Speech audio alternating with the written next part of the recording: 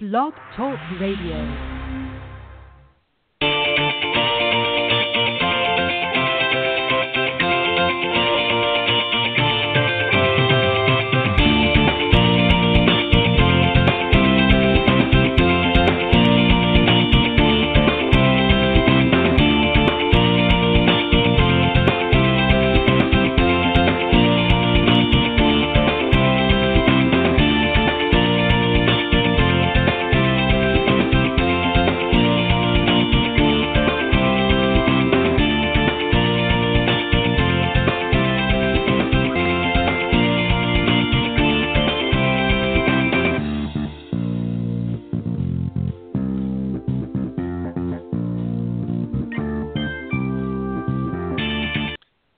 All right, good evening, everybody, and welcome to Golf Talk Live. I'm your host, Ted Odorico, and we've got a great show for you tonight. April 13th, another Thursday, I think the second Thursday of the year, or of the month, rather. Week following, of course, the Masters. We're going to talk a little bit about that tonight in Coach's Corner. But a great show tonight. I got three guys, two of them on board already, just waiting for the third one to join me here on the Coach's Corner panel. John Hughes, Peter Egazarian, and Paul Kaster. Going to be on the panel tonight. And then a little bit later on, I'm going to be joined by my good friend and fellow golf professional, of course, Byron Casper, son of the legendary Billy Casper. He's going to be joining me in the second half of the show, and we're going to have a nice little chat and talk about some things. Of course, he's got an upcoming tournament here in about a month's time that his dad had. Of course, Billy's tournament out in, I think, in the San Diego, California area, which helps support Billy's Kids, which was his a charitable foundation that he started many, many years ago and has been doing some great things for a lot of the young kids all across the United States. So Byron will be joining me in the second half. But I'm glad you were able to join me tonight here on Golf Talk Live. As always, we're live from 6 to 8 p.m. Central here on blogtalkradio.com network. And quickest way to find us, go to blogtalkradio.com and up in the search key, type Golf Talk Live or just / Golf Talk Live after the initial blogtalkradio.com URL, and that will take you there as well. And for some reason, if you can't join us during the live broadcast, not to worry. You can just scroll down on that link, and you'll see the on-demand section. And, of course, all of the shows, even though they are live on Thursday evenings, they are auto-recorded during the broadcast, and you can listen to them when it's convenient for you, whatever time that may be. So just go to the blogtalkradio.com / Golf Talk Live, and you can listen to the recorded version, as I said, when it's convenient for you. Also, you can also go to iTunes. If you're somebody that frequents iTunes, go to itunes.com and just type in Golf Talk Live in the podcast section. It's available there as a podcast. You can listen to that as well anytime after the show. And also on Stitcher.com. You can also go to Stitcher.com and, again, type in Golf Talk Live, and that will take you to the page, and you can listen to all of the previously aired shows. Love to hear from you anytime during the broadcast. You can call in by phoning area code 646-716-4667. Again, that's 646-716-4667. Or you can reach out to me personally at ted.golftalklive@gmail.com. And for those of you in the golf profession, whether you're a coach, teacher professional, or maybe somebody that deals with the mental side or the physical fitness side of golf, or maybe you've written a great book that you'd like to share with my audience. Would love to have you. You can reach me there as well at ted.golftalklive@gmail.com, and I'll see about getting you into the schedule. We're getting pretty filled up for the year, so now's the time to reach out. Always update on social media. Go to facebook.com, and you can go to the Golf Talk Live blog page there and see all of the updates as far as who's going to be coming on the show, including the panels here on Coach's Corner, and my special guest of the evening is always there, and also on my personal page as well, Ted Odorico. You can also follow me on Twitter, and thank you for all of the recent followers here on Twitter. My Twitter handle is Ted and Buck CEO, CEO, of course, in capitals. As I mentioned, I've got a great panel here tonight. Two of the guys are here right now. We're just waiting for the third one, but I'll bring them on board here in just a second. But let me do the introductions. Peter Egazarian, of course. He's a Class A PGA member and teacher professional out at the Taconic Golf Club in Williamstown. And, of course, Paul Kaster is also here with me tonight, and he's a golf coach and the Director of Instruction at the Forsgate Country Club. And hopefully John Hughes, PGA Master Professional, Vice President of the North Florida PGA Section, and the recipient of the 2013 PGA of America Horton Smith Award, will be joining us as well here in a little bit. So in the meantime, Peter and Paul, welcome to Coach's Corner. Thanks so much, Ted. I appreciate you having me. Yeah, not a problem. Great to be here, Ted. Thank you. Well, thank you guys. As always, I appreciate you giving of your time, and I know it's not always easy sometimes trying to get home quick from the golf course and other other things going on. So I appreciate you guys giving of your time. It's a lot to ask, and you guys have done it so well over the last few years. So I appreciate it again very much, guys. Just a couple things I want to touch on tonight. First off, let's talk about, as I mentioned in the opening. This last weekend, of course, was Masters weekend. Very exciting tournament. I want to get just a little bit of feedback, if I can, from both of you on what you thought of the event this year, and obviously about young Sergio coming away with not only his first major, but his first green jacket. Your thoughts, Paul? I'm going to go with you first. I just thought it was so much fun to watch. I actually got to watch a fair amount of it, especially on Sunday this year. Watched a lot of the replays earlier in the week, and I was just really happy to see Sergio win. I think he's, it's been a long time coming for him. I think all of us probably anticipated him winning a few more majors maybe by this point in his career. But to see him kind of maintain his composure in a way that he hadn't really done in the past, in the clutch, coming down the stretch in a major, and I think, the fact that he won the Masters, which he said himself was a tournament that he really loved and he wanted to win more than any other major, and to see him win it on Seve's birthday, his 60th, what would have been his 60th birthday, was,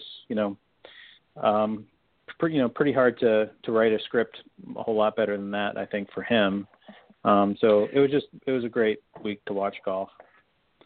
Yeah, I agree. And Peter, what was equally interesting, and Paul just pointed this out. Of course, it was it would have been Seve's 60th birthday, and obviously Sergio being the third Spaniard to win at Augusta now. Of course, Seve being one, and Jose Maria Olazabal being the other. So this is the third Spaniard, which is huge for them.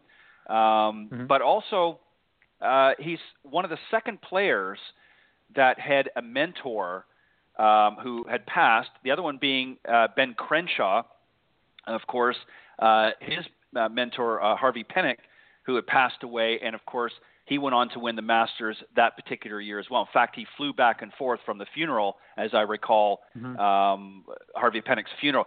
So very emotional, I'm sure, for Sergio. Share your thoughts. What did you think about the tournament itself, and about Sergio coming through in the end? Yeah, it's a very well done event from the very beginning, just kicking off the week with drive, chip, and putt, all the way through Sunday, finishing the event with a green jacket presentation. To say that the members in the tournament committee at Augusta National gets it would be an understatement. Just the entire thing is obviously first class, and I'm a very huge fan, as I'm sure Paul is, of the drive, chip, and putt. I think it's just a huge thing for junior golfers, or one of the things junior golfers can aspire to, and set as a goal. But Sergio winning, I think, is just fantastic. I agree with what you were saying with Seve being present. He had a lot of support from Jose Maria leading up to it, but it was hard as not only a golf professional but a longtime fan of golf, knowing what's is Seve's birthday and the past history to really feel emotional for everybody involved in the entire situation while he's coming up 18 and after he makes the putt. It was just a great scene and just a great ending to an event. Very happy for him. Yeah, I agree wholeheartedly. I'll tell you what really surprised me, and there are a couple other things I want to talk about the Masters, and then we're going to get into our discussion tonight, which will really actually kind of play in a little bit to what we're talking about. But I was really surprised, of course, when he was in the in Butler Cabin, when he was getting ready to receive his green jacket, which is of course part of the ceremony. I was impressed at how well composed he was. I would have thought that the emotions would have gotten better. I mean, this is something that, as you both mentioned, and Sergio has waited a long time, to put that green jacket on and really to win any major, but particularly the Masters being so important to him. I was really surprised and impressed at how well he kept it together. I thought for sure, and I'm sure it did it, a little bit later on, but I thought for sure the emotions would have come sort of gushing out. But I guess, when you're, in that circumstance, you're able to sort of hold it back. But I was very equally impressed. I want to get your thoughts too, guys, on something else here.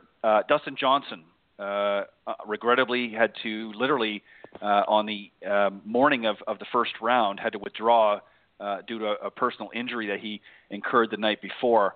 How tough, and Peter, I'm going to let you go first this time, and then Paul, how tough do you think was that for him to have to withdraw from a tournament that he himself has won, coming in here as the basically defending champion, and to have something as simple as slipping down, a step or two, and incurring an injury, that had to be tough on him emotionally and mentally, as well as the physical, issues. But how hard as a player do you think was that for him to have to be able to withdraw?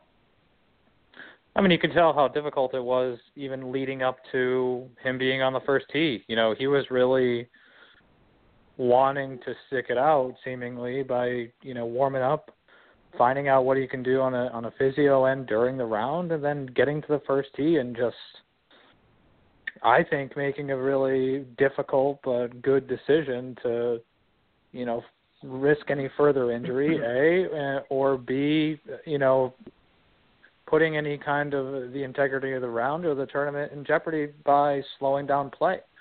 So I think he made a difficult but responsible decision that, is really unfortunate that he had to make. I mean, we talked to other, some players of mine or other golfers around you or golf professionals. Everybody at some points been wearing socks or going down some hardwood stairs, hardwood floor stairs and slipped and fell on their butt, and I think he's really fortunate that a tweaked back was the only thing that happened, because he's a big man, and I think he's a little lucky. It's unfortunate when it happened, but I think he got a little lucky with that as well. Yeah, well said, Peter. And Paul, I agree with exactly what Peter said. He is very lucky. I mean, there could have been, he could have hit his tailbone. He could have broken a leg. A lot of things that could have kept him out potentially for several months, let alone, maybe a week or two. And I don't know whether he's going to be in this week's event or not, or how long. But by the sounds of things, they were icing it down pretty good. It just was not going to be in good enough shape to contend in the Masters. So obviously, it was his interest and best interest to withdraw. But obviously, as Peter said, it could have been a lot worse. Your thoughts on that as well, Paul? Oh, I just agree with everything Peter said. Peter's a smart guy. I know him a little bit, so it's hard not to agree with a lot of what he says and does. But I think, just as well as Dustin has been playing, for him under those circumstances to have to walk away had to have been tremendously difficult. And to have won the U.S. Open last year, he's really breaking out. I think anyone who's observed him and what's happened with him, all the way, you look back at Whistling Straits and tournaments, he's played so well and he's gotten to the point now where he could easily, he could be a dominant player in a very, very talented PGA Tour, field from week to week. And for him to walk away under those circumstances probably took a lot of self-control. I mean, like Peter said, I mean, to protect the integrity of the field, the round, himself, no good golfer wants to go out and play really badly because they're hurt. No. And it's, very hard to be committed to golf shots if you're wondering whether or not, you're going to hurt yourself worse during a swing or, so I think it just had to be really hard for him he came off I think it was a 4th place finish the year before at the Masters. And, he's won I think 2 out of the last 3 events, it's very recently won several events, and to have won the U.S. Open last year. So had to have been very tough for him. Yeah, I agree. Let me just very quickly interrupt for a second, guys, and I see that John is ready to come on board. Fortunately, he's going to be able to join us tonight. So let me just bring John Hughes in. I've already done his introduction, so we'll bring him in and get him into the conversation as well. Good evening, John, Pete. And welcome, my friend. Good evening, everybody. Apologize to the audience, Pete, Ted, and Paul. Duty calls when the clients need a little extra help. We can't let them bleed before they go home. No, and I totally understand. Let me just again say that how much I appreciate you guys giving of your time, and obviously I know the lesson tee comes first always. Not to worry, John. We were just sort of killing a few moments before we get into the conversation. Let me just ask you one question. I'm going to give you an opportunity since we were talking about, of course, the Masters, and I'm going to give you just a moment or two to talk about Sergio's win, your thoughts on that. And then the other question I talked about, obviously, or thing I asked was about Dustin Johnson, of course, having to withdraw from the Masters. But I want to do it a little bit differently with you, John. Again, a moment or two about Sergio's win, your thoughts on that. But as far as Dustin Johnson's concerned, obviously it was unfortunate that he had to withdraw from the tournament, but probably smart. If you were his coach and or his caddy, what would you advise him in this scenario? Obviously, you know what happened to him. It was all over the news. But let's say you were concerned that there could be maybe bigger injuries, yet he wanted to play. If you didn't think it was the best thing, would you advise him not to play and withdraw? Or what would you do? What would your take on that? First, talk about Sergio real quick, and then your thoughts on Dustin Johnson. Well, if you don't mind, I'm going to twist it and do Dustin first because Sergio, as the winner, we owe him his due. Anytime you got an athlete that's injury prone and or prone to, I'm going to call it this, just not paying attention to simple things, which Dustin is known to have been done in the past. I'm not implicating anything that way. Just people are of the nature that they are. Coach, caddy, spouse, agent, whoever it is, you owe it to the person to let them know and to sort of help him stay in line. And I use that very broadly. I don't mean that from a disciplinarian standpoint of view. Sure. A lot of these guys just don't understand. They're still fearless. They're still invincible. They're still living as teenagers kind of thing. And what they don't realize sometimes is there's other people that are relying on them beyond just their skill capability. It's their earning potential. So from a very selfish point of view, these people should be telling them. But from hey, let's prolong your career. Let's make sure you're doing the right things by yourself and by your body. That is coach, that is caddy, that is agent specifically. From the standpoint of view of if you're not looking out for your client that way, then maybe the client should be looking for someone else to caddy, coach, and manage them is the way I look at it. So, we're pulling out, withdrawing long-term for his career, the absolute right thing to do. By Friday morning, we had totally forgotten about him. So from a short-term standpoint, there was no damage, there was no nick. Hopefully his back recovers. He's able to play the rest of the year. He's absolutely becoming exciting. And one of the things he's bringing to the fore that we haven't seen since Tiger is that little bit of intimidation factor. When he's in a tournament, these other guys are sort of looking over their shoulder at him. So nothing wrong with that. Nothing wrong with stirring the pot. Yeah, well said. Sergio, just a bright hope of perseverance is the best way to say it, and it should be a lesson to anyone listening, the coaches here on the panel and future panels. it is all about persistency. And if golf has a way of pulling that out of you, life does too. We've spoken about it, Ted, many times before, that golf's a microcosm of life. I think what you saw in Sergio is the persistence. It'll be very entertaining and very interesting to see if he can parlay this and grab some not just some mojo, just some momentum going forward through the latter part of his career, like a Marco Mera did, like several other people winning majors late in their career. Let's see. The jury's out, but I think once he's overcome that hump and take the monkey off his back, I think you'll see a lot more from him. Yeah, well said. One final thought that I'm going to inject here, and this is just a prediction, if you will. I think you're going to see a very similar, it may not be exact, but very similar scenario to Phil Mickelson, who I know you didn't mention, John, but was probably one of the ones you were thinking of. Phil, same thing, had that monkey on his back for many, many years. A lot of people were questioning, just especially with the ability that Phil has had with again with the short game particularly. Was very surprised, and when he broke through that first major, of course, being a Masters as well, kind of opened up the floodgates to other major champions, including more Masters and so forth. So I wouldn't be surprised. My prediction is I think you're going to see something very similar now that first one is under his belt by Sergio Garcia, and we'll see what the future holds. But I agree. I think his confidence is really is going to take off now with that. And that brings us really to tonight's discussion, guys. We're going to talk about confidence. Being, again, for some, particularly up in the Northeast, obviously for us that are fortunate down here in Florida and other parts of the Southeast, we get to golf all year round. But some of those that are thawing out, not that it was really that cold this year, but getting their golf clubs dusted off.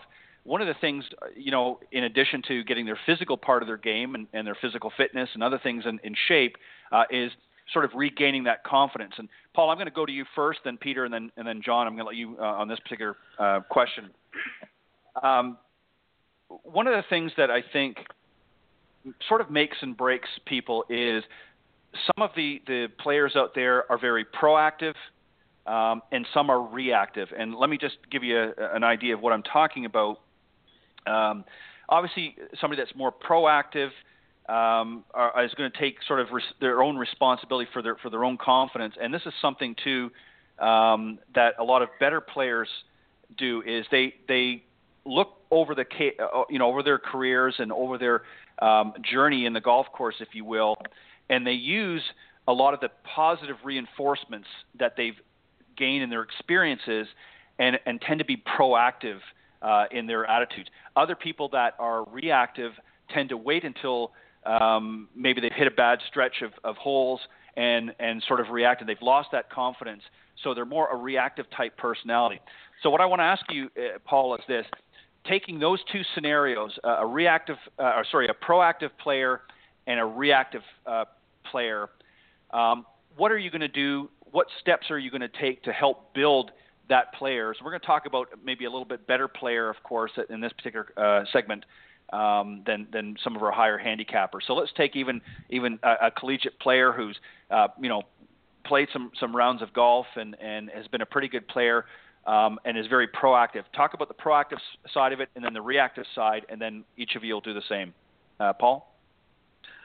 Yeah, sure. I think for better players, I think we've learned to be selective with our memory, and good players know not to focus on bad shots.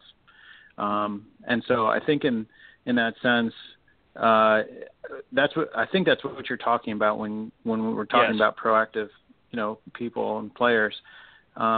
We kind of good golfers understand that the game isn't about consistency necessarily, and that there's a lot of variability, and that you're going to hit some bad shots, and that if you just can't focus on them, and that you have to draw from those strengths that you've, good experiences, good rounds, good shots that you've hit in the past. So, I think trying to emphasize that, we're really talking about mental coaching, and incorporating that into teaching, the full swing or coaching on the range is difficult. So you really have to spend time with players out on the golf course, focusing on how to play shots to aggressive shots to conservative targets, talking about making sure that we're not taking unnecessary risks, and that we're focusing on visualization, seeing shots that we've hit in the past, maybe on holes just like it or on the same hole, things like that. It's really tough to do that kind of teaching on the range. So I think in terms of emphasizing proactivity, you're really trying to get the person to stay in the present, visualize, see a good golf shot, and then execute it, and do that preferably, out on the golf course, where things kind of matter a little bit more than the driving range. Right. Is that now? What about that's exactly what I was looking for. What about a reactive player? Now you've got players out there that maybe they've again put together 2 or 3 holes in a tournament, and it's shaken their confidence a little bit. So they've kind of been reactive. In a scenario like that, what do you do specifically? Obviously you want them to draw on positive experiences, but even the best athletes, sometimes if they've had a string of bad holes or even a few bad rounds, let those negative thoughts creep in. So what about a reactive player? How do we help them sort of regain some of that confidence? What can we do? Well, I actually use something called Focus Band that's been around now for a couple of years to help players create really good pre-shot routines and routines that help them kind of push out automatic negative thinking. We all have that, so to some degree, I think a more confident player with a longer history of playing well will have less of that. A newer player who may not be as experienced in tournaments, younger player sometimes, will tend to kind of have a little bit more doubt. And breathing is such a key component to feeling calm and having a quiet mind standing over a golf ball. So working with breathing, incorporating deep breathing into a pre-shot routine, pushing out any automatic negative thoughts that happen to pop into your head. The Focus Band's great because it gives you audio feedback of kind of where you are in the spectrum of kind of negative thinking and left brain thinking versus right brain thinking. So that it can be very helpful that way. But I think breathing, honestly, is very much overlooked. Most people tend to stop breathing as soon as they get nervous or anxious or upset. Right. And it just, creates a cascading effect. Yeah, well said. Peter, about you, let's use Sergio obviously as an example of a proactive player. Obviously he came into this tournament with a lot of confidence. He's been playing well. He's been striking the ball well. Let's use him maybe as an example of a proactive player, and then maybe you've got an example that you could give and maybe share some additional comments to what Paul just said with a reactive player. Let's talk a little bit about that, and then I'll move on to John. Well, Ted, I think you can actually classify Sergio as a little bit of a reactive player because of the amount of emotion he's been playing with in the past. Any kind of player that you're going to have that's either confident or reactive, you're going to look at their mindset first, in a very large sense. And a lot of times their past experiences or their personalities shape their mindset very greatly. But, your proactive player, like any professional or usually your high-ranking amateur players that are going to play really well, are very proactive and answer all of this anxiety of performance and expectations of results with process. They really have determined with their coaches, and I spend a lot of my time with my competitive players of determining what their A, B, and C of their golf game is so that they can focus on just hitting those 3 factors each time and then regulating as necessary. I love the fact that we're talking about confidence today. It's really one of my key factors that I coach towards. It's, for me, all it is context and confidence. And I feel as though if a player, either proactive or reactive, have those two things present, while we're working, they're going to be going in a very good direction no matter what their playing level is. So for the proactive player, you definitely look at, understanding their mindset, helping them discover their version of process so that they could stay in that and have an answer for how they're going to perform. The reactive player is definitely something that, again, you need to go to their personality, their expectations, and then provide them and discuss, talk through the point of self-awareness. Helping a reactive player be self-aware of how they react to certain situations is very, very crucial in helping them make that reaction constructive. This is where Lynn and Pia from Vision 54 have, been instrumental in helping so many reactive players have that self-awareness and know how they're going to react when a certain emotion and certain kind of stimulus hits them, and how they're going to counteract that and bring themselves back to a positive place is a huge thing for a reactive player. And with you're referencing Sergio, you could say that the reason why he's playing so well recently is that he's become self-aware enough where he knows he can be a proactive player instead of being emotionally reactive. It really, again, like I said in the beginning, goes back to their mindset and their personality. And I know as a coach, you get to know your player. I know Paul does a lot of work indoors, and so do I in the winter. And a lot of times we spend plenty of time with our players and get to know them and really get to know, them personally and also about their golf game. And we get a good sense of how we can help them go into this season and beyond with just more confidence in general about going on the golf course or performing to their own expectations.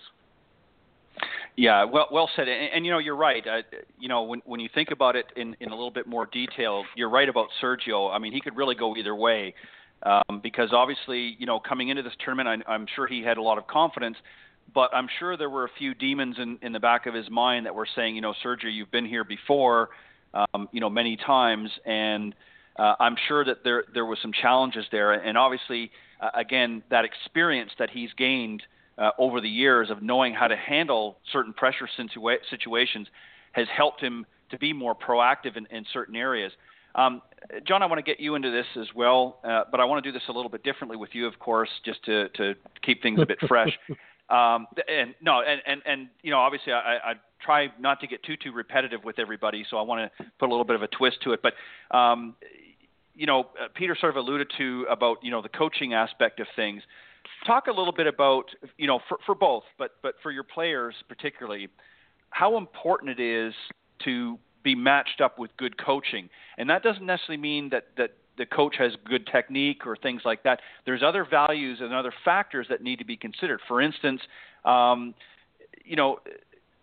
coach has to believe in that particular player. It's one thing to come out and teach them about the swing and teach them about certain aspects out in the golf course, but there has to be an honest belief in that player. So talk a little bit about how important that connection between coach and player is, and then also helping players to understand their strengths and limitations. Go. Well, I'm on the clock. The thing that everybody's got to realize in this entire conversation is that from the moment we as humanoids stood on two legs, we became reactionary. When we're cold, we seek warmth. When we're warm, we seek cool. When we're hungry, we seek food. When we're in fear, we seek shelter. These are all reactions, and they're hardwired in us from the moment we're birthed until the moment we pass. So to have a golfer try to be non-reactive is just sort of out of the question. What Paul and Peter basically alluded to with Sergio was, here's a maturation process of a young man that at 17, 18, 19 years old had the world thrust upon him. and yes, very emotional and therefore reactive. You now see him 18, 19 years later, and he's come full circle. He's actually gone from reactive to proactive, and proactive's not him. So when you look at him now, and he basically said it in his Butler Cabin interview, I'm just so aware of myself, I'm so at peace with myself and who I am and what I'm about. He's gone from one extreme to the other. And when seeking a coach or the best coaching player relationships I've ever been around, a good one that's apropos for today is Bud Cauley and Craig Shanklin. Craig's been teaching Bud since he was 7, 8 years old. They all tend to balance each other out. That coach, that player relationship, you've got to go through that maturation process of being reactive and understanding, as Paul had said, what's important to this person. You find that out when you spend a lot of time with them. You find out what buttons you can and can't press. But by the same token, the player realizes, hey, this coach is really behind me, really understands me, wants the best for me. What am I doing to support that habit of myself? At some point, you reach that process with your student. And it takes a little while. Some people it takes not so long, and others it takes their entire career. But the objective is to seek the balance. You certainly don't want a robot out there who doesn't have a feeling about what they're doing. You've got to be passionate about what you're doing. You've got to care about what you're doing, and that's what you see in a Sergio or a Phil or any of these people that wear their emotions on their shoulders at times. But then again, the ones that are overreactive, those are the ones that haven't found that neutral balance that a good coach or a good sports psych would help facilitate.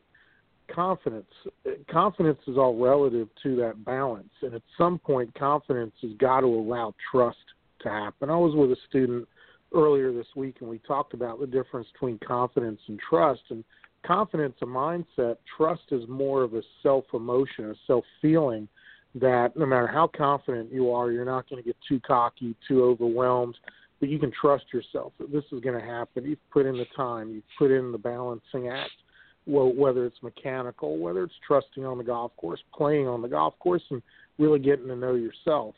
At some point, most golfers cross that bridge from confidence to trust, and that's when things start sparking. That's when things really start igniting, and you see a player go on a roll, not just for a tournament or two, but for an entire career.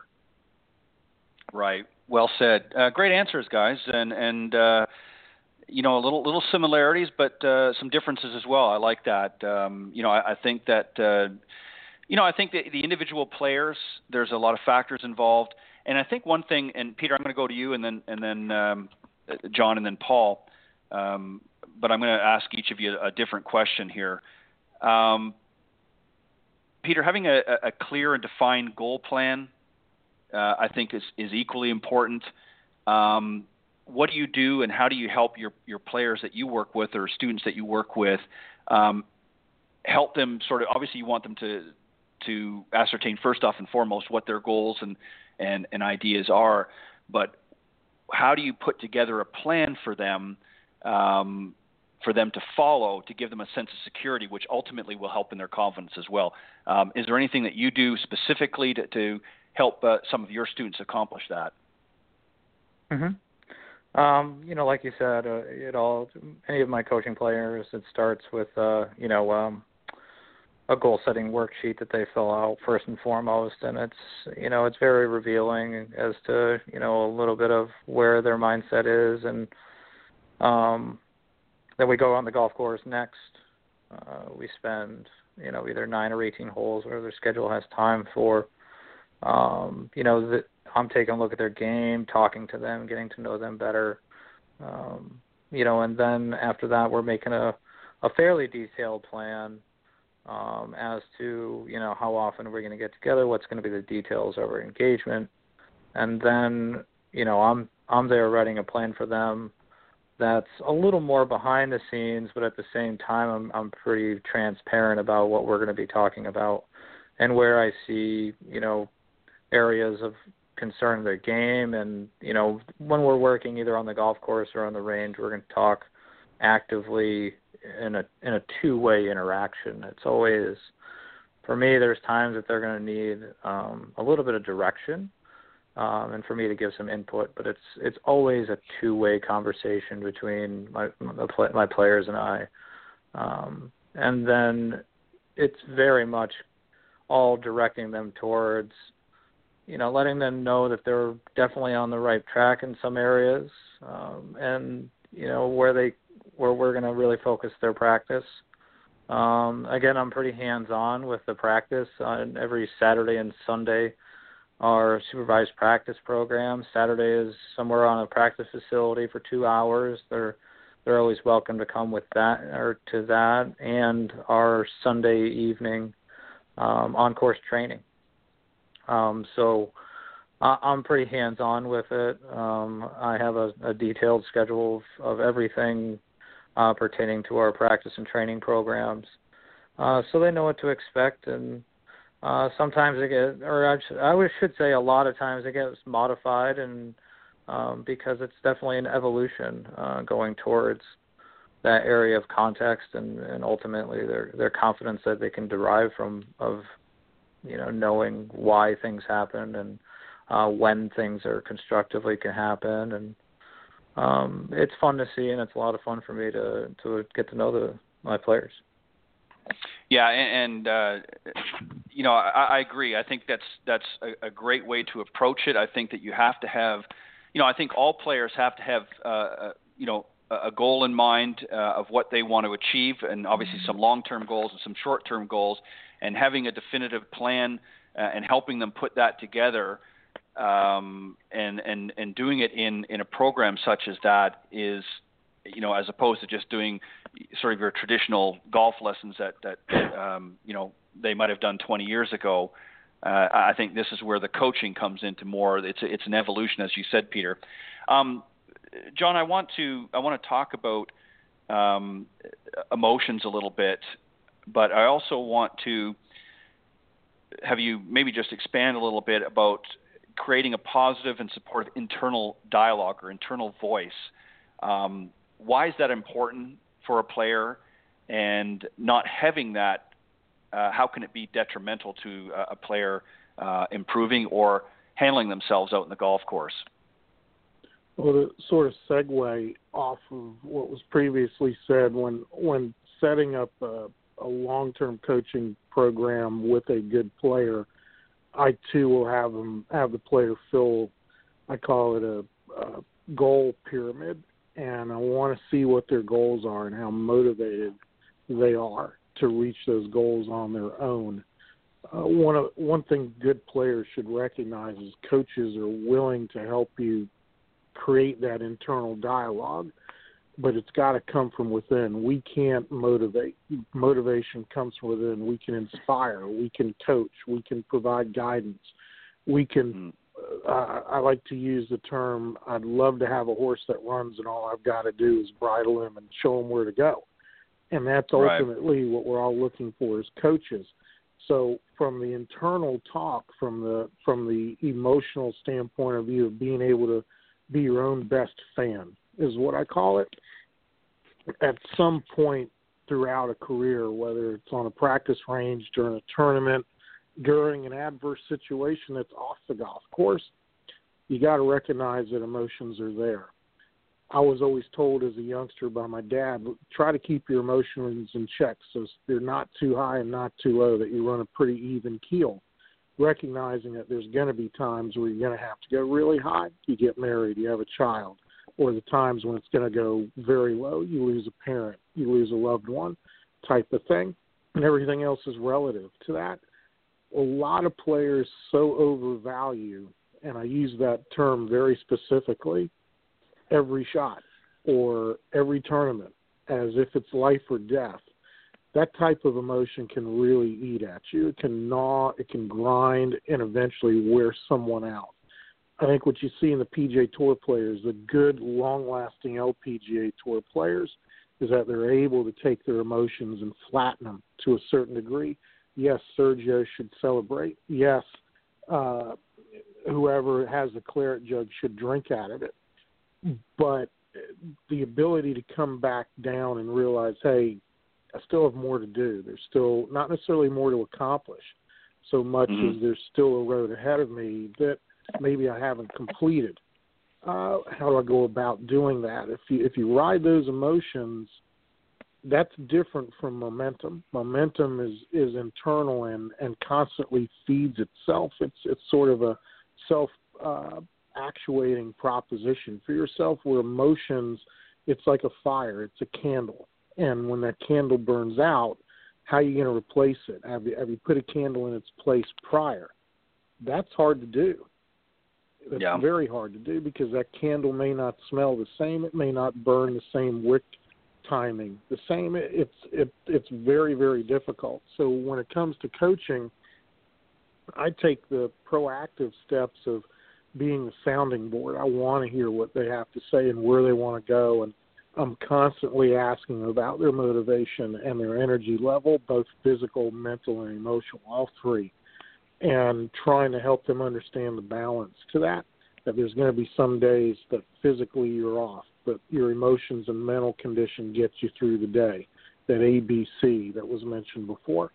But to me, the ABC are those three things, because they can intertwine and help each other. The real key to it all, again, I used this term earlier, is balancing it all out.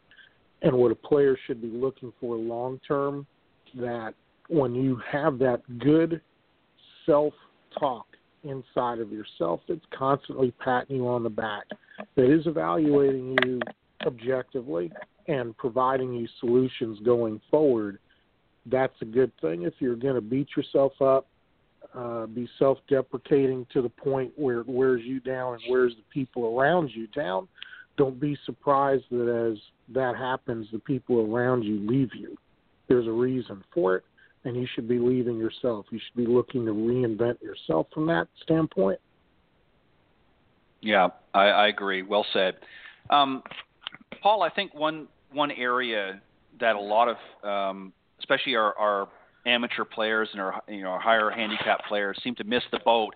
And to me, this would be a great way, if you want to be successful in this upcoming golf season. And of course, I'm referring to particularly a lot of those in the cooler climates that are just sort of getting into their rounds now. But is preparation. We talked about goal setting and having a plan. But even just for a particular round, let's say, you're going out this Saturday or Sunday and you want to play golf. I think a lot of amateurs particularly do not prepare at all or properly for that round. And I think that also adds to lack of confidence as well in a player, or can lead to a lack of confidence. What should a player do in your mind? What do you try to encourage your players to properly prepare for an upcoming round? And it doesn't have to be any specific tournament, just even with their favorite, in their favorite foursome. A lot of players just don't. They show up to the course late, maybe hit a couple of balls in the range. In a perfect world, for those listening to the show tonight, what would you instruct them to do if you want to play your best golf this summer? Here's what you need to do before every round. Go. Well, I think for kind of recreational golfers, you hit the nail on the head in terms of the average player showing up to the golf course, running a little bit late, running out to the tee, not really stretching, hitting a handful of golf balls on the range, not putting a whole lot, and then going out and trying to play their round. That would kind of be the typical, warm up or pre-round prep for most golfers. And it's just sorry, go ahead. I was going to say, or lack of preparation. Right, yeah, exactly. To the extent that that's preparation. But yeah, so, the golf swing is a ballistic motion. I'm TPI certified. I know Peter is. I think John maybe. If you don't prepare your body to swing a golf club, at least somewhat, it's going to take you, could take you 5-6 holes just to feel kind of loose and like your golf swing has a little bit of freedom in it. So obviously if you really want to play your best, you don't want to stay out too late having too good a time. the night before. You want to get some rest.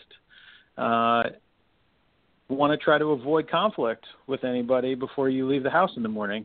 Obviously, if you have a tough interaction with anybody really before you get to the golf course, you're going to be in a bad way. So you want to get to the course feeling kind of peaceful. Ben Hogan said that he would deliberately drive, I think it was like 5 or 10 miles an hour under the speed limit on the way to the course, all the way in the right-hand lane, trying to keep just stay nice and steady, nice and even.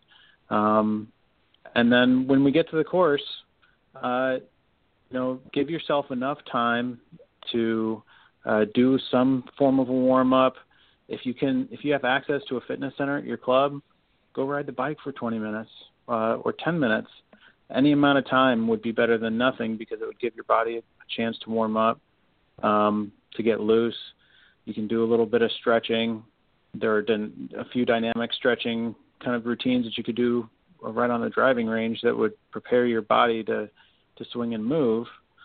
And then, you want to kind of evenly distribute your warm-up practice between short game and putting and the driving range. You have to give yourself a chance to feel how fast the greens are, how they're rolling. You want to hit a few short putts just to kind of confirm that I'm going to make a few today. Listen to the ball go in the hole. A favorite pre-round drill that I do is putting to the fringe. Just from, maybe 8 or 10 feet away, just to get a sense of the speed without really focusing on actually making putts. So, we're preparing ourselves to go out and do the things that are really important, which is roll the ball the right speed, make short putts, because those are going to be the critical things for making a good score. And then, on the driving range, I don't think you really need to spend a lot of time hitting a lot of golf balls. You just want to get a feel for the golf club, for hitting solid shots. I've heard tour players say that they might only hit like 5 or 6 golf balls with each club as they work their way up through their bag. So wedge, 8-iron, 5-iron, 3-wood driver. And I've heard tour players say that they spend, 45 minutes to an hour hitting balls before they go out. So I don't think there's a standard. You have to find where you are in that spectrum. But you want to spend a little bit of time doing everything and then go to the tee feeling like you're going to have a good day and you're going to make some good confident swings. Yeah, and I agree with that. I think each player obviously is each individual is unique, and obviously, as you just pointed out, some players might be able to get away with just hitting a few balls each club on the range, and then there's others that might want to spend more of their time. Again, it depends, but I think you're exactly right. I think there's a lot of factors involved, and I understand, and I think we would all agree with this. We understand that a lot of people have a lot of time restrictions. It's not like it used to be many years ago where, there was a lot more free time. We have a lot of other outside interests that take our time. So golf has become more of a luxury for some people. So it's not always easy to go and spend several days a week, warming up or practicing at the driving range to get ready for a weekend golf outing with your buddies. But there's still an opportunity if you want to play your best golf, I think, is to make good use of what time you do have. And really there's no excuse, because if you think about this, and again, I'm sure you would all agree with this, it doesn't always have to take place at the golf course. There's lots of things that you can do even at home, inside the house. There's, practice putting indoors. So there's all kinds of different things. You can even go outdoors in the back and maybe with some plastic balls or something, if you've got the room, just work on that sort of rhythm and timing of your golf swing. And again, you don't necessarily have to use every club, but just take a few, maybe an 8-iron or a 9-iron, and just, practice that sort of flowing motion with the golf swing, just getting used to that. Even for 5 minutes, a couple times a week, at least it gets you, practicing that movement. Whereas, you mentioned earlier, a lot of people just showing up and jumping to the first tee, and not really being properly prepared. And I think this is why so many people get frustrated, is because they don't take the time to do any sort of preparation or anything reasonable, and they show up at the golf course and wonder why they, can't break 100. So great tips, Paul, and guys, some great answers tonight. Unfortunately, we're out of time. It's a fast hour, but I'm going to give each of you, and Paul, I'm going to start back with you, Peter, and then John. Share with the audience, for those that would like to reach out to you and correspond with you, maybe have you help with them a little bit with their game, or maybe have any questions that they might want to ask you. How can they get a hold of you? Paul? Again, I'm the Director of Instruction at Forsgate Country Club. My website is paulcastergolf.com, and my email is paulcastergolf@gmail.com. And feel free to get in touch. We're just getting started here in New Jersey with the season, and opening a golf academy this year, and we've got a lot of great programs available. So I look forward to helping anybody who'd like to come down. Perfect. Peter? Yes, I'm out of Taconic Golf Club. We're on the campus of Williams College in the Berkshires of Massachusetts, in the very western portion of the state. We're about 3 hours from Boston, 3 hours from New York City. My website is gogolfcoach.com. We have a live chat feature on that website on the bottom left-hand corner, so if you want to reach me, you can reach out there as well. And I'm also very active on social media. My Instagram handle is Daily Golf Coach, and my Twitter handle is Daily Golf Pro. If you'd like to reach out on any of those, that's great. I'm always on there and very active, really on 2-3 times a day. So, perfect. And last but certainly not least, Mr. John Hughes. How can the folks reach out? Thanks, Ted. Thanks, Pete and Paul. And again, apologize to the audience. I do really love my clients, and we just got a little out of hand tonight, and I apologize. But you can reach me at johnhughesgolf.com. That's pretty much my website. Social media outlets, which are multiple. Email, just put john@johnhughesgolf.com. Want to say a really quick thank you shout-out to the members of Gaston Country Club in Gastonia, North Carolina. My great buddy there, Thomas Troncoso, had me up as a guest instructor for a weekend not too long ago. We had a great time up there. I am available here in Orlando at Falcons Fire Golf Club in the Kissimmee area year-round, but I do some traveling here and there and would love to help anybody out who needs it. Just reach out. I will promise you, if you get a hold of me by 5 in the Eastern time, you'll get a response that day. And once again, Ted, thanks a lot for the honor and privilege to be part of a great Coach's Corner this evening.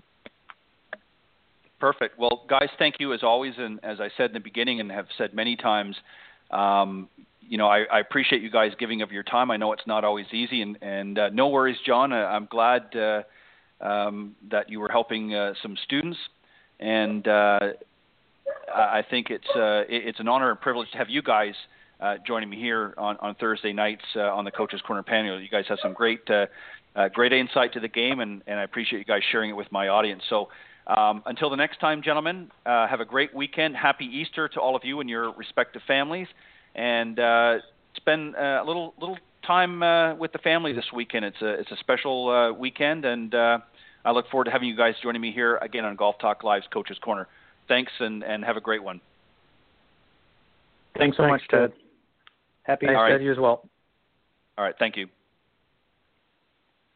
All right, that was my very special guest on the Coach's Corner panel, John Hughes, PGA Master Professional and Vice President of the North Florida PGA Section, and also a top 30 instructor from Golf Tips magazine. Peter Egazarian, the PGA member and teacher professional at the Taconic Golf Club in Williamstown, Massachusetts, and of course Paul Kaster, great golf coach and director of instruction at the Forsgate Country Club up in New Jersey. So 3 great guys on the panel discussion tonight, and I'm just waiting for my good friend Mr. Byron Casper to join me here for a great conversation this evening, and got lots of things to talk about. But let me just remind everybody while I'm waiting for Byron to join in.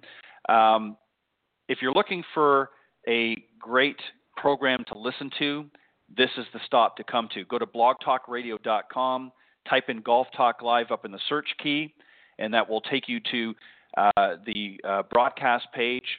And every Thursday from 6 to 8 p.m. Central, we are live here on the blogtalkradio.com network. And I look forward to you joining us each and every Thursday. And as I mentioned at the beginning of the program, for those of you who aren't able to join live, if you go to that page blogtalkradio.com/Golf Talk Live and scroll down to where it says On Demand, in that section there is all of the previously aired, including tonight's broadcast, as they are all auto-recorded. You can scroll down to the On Demand section and listen to them when it's convenient for you. So 24 hours a day, 7 days a week, you can get us here, Golf Talk Live. So no excuses. And share that link with the folks. Again, one more time, it's blogtalkradio.com/Golf Talk Live. Share that with your friends, your golfing buddies. Always some great tips. Thursday nights, we started off, of course, every week, unless otherwise mentioned, with a great Coach's Corner panel discussion, and then an insightful interview with great guys like my guest tonight, Byron Casper, a very good friend of mine.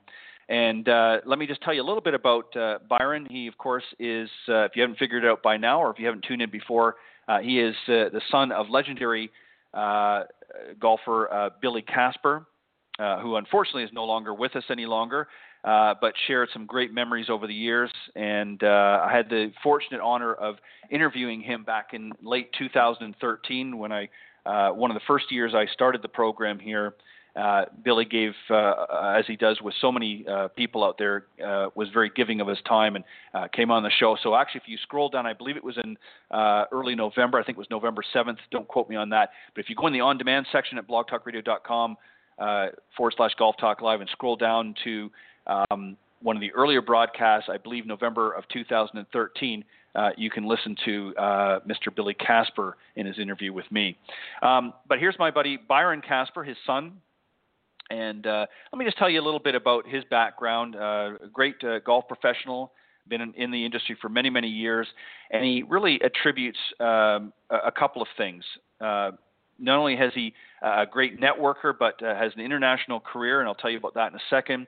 But he also attributes the fact that, of course, his father, Billy, playing at such a high level and involvement in the golfing world, really has been a huge factor in him being able to offer his experience now as a golf professional as well. So lots of great things, and he had a great track record of being a very effective team manager and corporate director over the years. And in 2008, of course, he was living over in Europe for a number of years. But in 2008, he moved back to the United States after 14 years of living in Europe, where he was based in St. Andrews, Scotland, and worked also in Oslo, Norway, and in Munich, Germany as well, and traveled throughout extensively in the EU. And just a great guy. And we're going to talk a little bit of golf. We're going to talk a little bit about Billy and also about the upcoming tournament, which helps supports Billy's kids, which was Billy's near and dear foundation. So we'll talk a little bit about that. But first, let me welcome my very special guest, Mr. Byron Casper. Good evening, Byron. Welcome. Good evening. Thank you. Can you hear me okay? I can hear you just perfect. All right. Wonderful. Wonderful. I just wanted to make sure that my connection was good, or else I was going to hook into Wi-Fi. Even us old guys know technology a little bit, right? Right. No, we're good. Byron, I wanted to, first and foremost, I want to say thank you as always. Byron and I, what's been kind of interesting, and we talked a little bit, we were on the phone for probably almost 2 hours last night. Unfortunately, we don't have that long tonight, but we have some interesting conversations, and they're never short. But one of the things that I've enjoyed, and I consider an honor to call you my friend now. But back a few years ago, as I mentioned to the folks here, I had the honor and privilege of interviewing your father, Billy, and just what an incredibly humble. Ranked number 7 of all-time golfers in the world. Played with the best of the best and was one himself, won multiple majors, 51 tournaments, I think, altogether, and played against, other great golfers, Nicholas, Palmer, Trevino, Player, and just a phenomenal guy, but a very, very humble man. And that's really what I took away. Very giving of his time, but a very humble individual.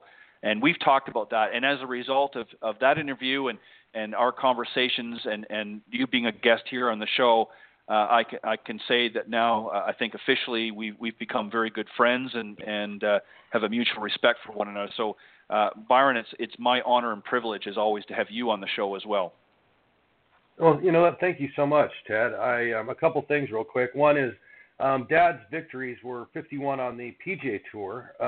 Right. But overall, if you add the 51 plus the 11 that he had on the Senior Tour, plus a couple of unsanctioned events, and then his international events, I think he's got over 70 events under his belt, which, you know, as a player and a teacher both, as I know you are, just think about that for a second. Think about hoisting a trophy 70 times in your professional career, and that's really where it comes home to me, and it humbles me incredibly that he was able to do so much purely for a love of the game and a way to make a living, of course, and you know, what a wonderful life golf has given him and has given us as a family. And for that, you know, I'm sure I can speak on all of my siblings and Mom's behalf that we're all very, very grateful for that. Yeah, and just a quick side note, your mom was going to join us tonight, but obviously she had something come up here in actually honor of your father, his memory, and just the great things that he's done. She was asked to go to Morocco, and so she's over in Morocco this week at the King Hassan Trophy 2 tournament, which has been in existence for quite a while. It's a PGA European event, and you know, Dad and Mom over the years since the mid-'60s have been very good, close friends with the royal family, and I think it's lovely for my sweet mom to go over and participate in those things. They have a lot of good memories over there. Yeah, and that just again further attests to, you know, what a great not only a great man your father was, but obviously had great support with your mother and of course his wife over the years. And you know what was interesting, real quick, Byron, and then I want to get on and give you an opportunity to talk about his tournament a little bit, because it's coming up here in not too many weeks. Talk about that and a little bit about the foundation, and then we'll just have some good conversation. But you know, I watched the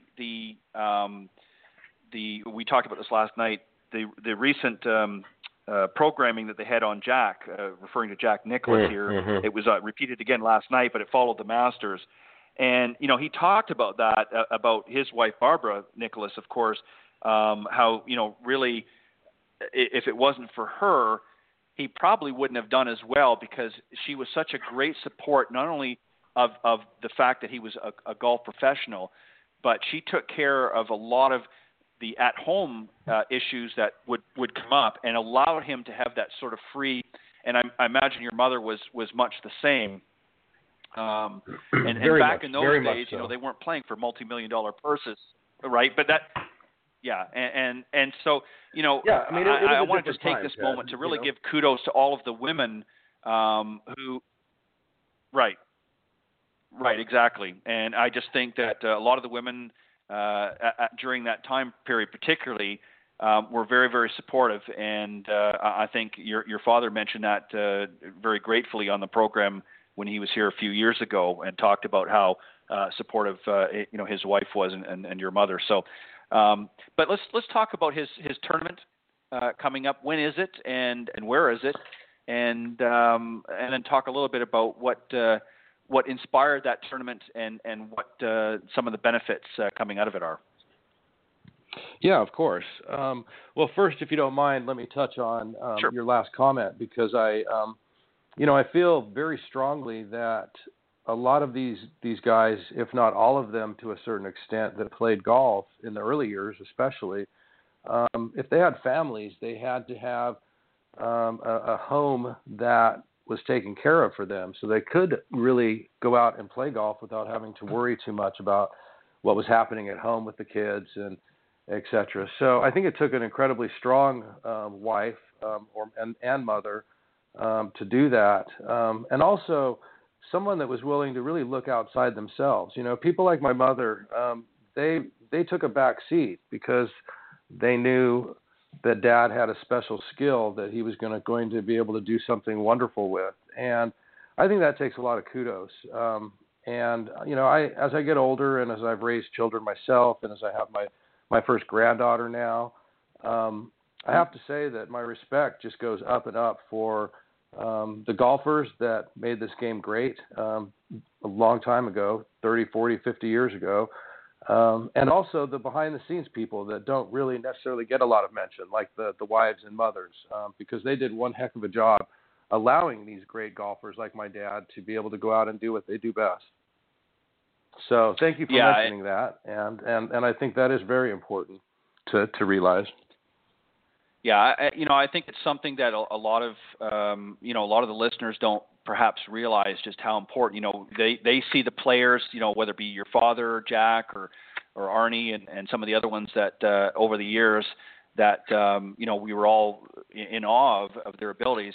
I think sometimes we forget that there was another person, encouraging them, being supportive, and taking care of the day-to-day business, if you will, in their lives, so that they could not have to worry about it on the golf course. I mean, could you imagine playing in this last week's Masters, if you had to worry about all kinds of things going on at home? So I gave them a great peace and comfort, I believe, in being able to know that they could go and focus on the tasks at hand and doing their best to win that tournament and not have to worry about the day-to-day dealings in their house. So again, kudos to all of the wives and the spouses that out there that help their players, and of course works both ways. There's lots of, now as the LPGA is blossoming and thriving over the years, it works both ways. There's husbands that maybe don't play professional golf and their wives are out on tour, so it cuts both ways. But something else I wanted to mention. Absolutely, 100%.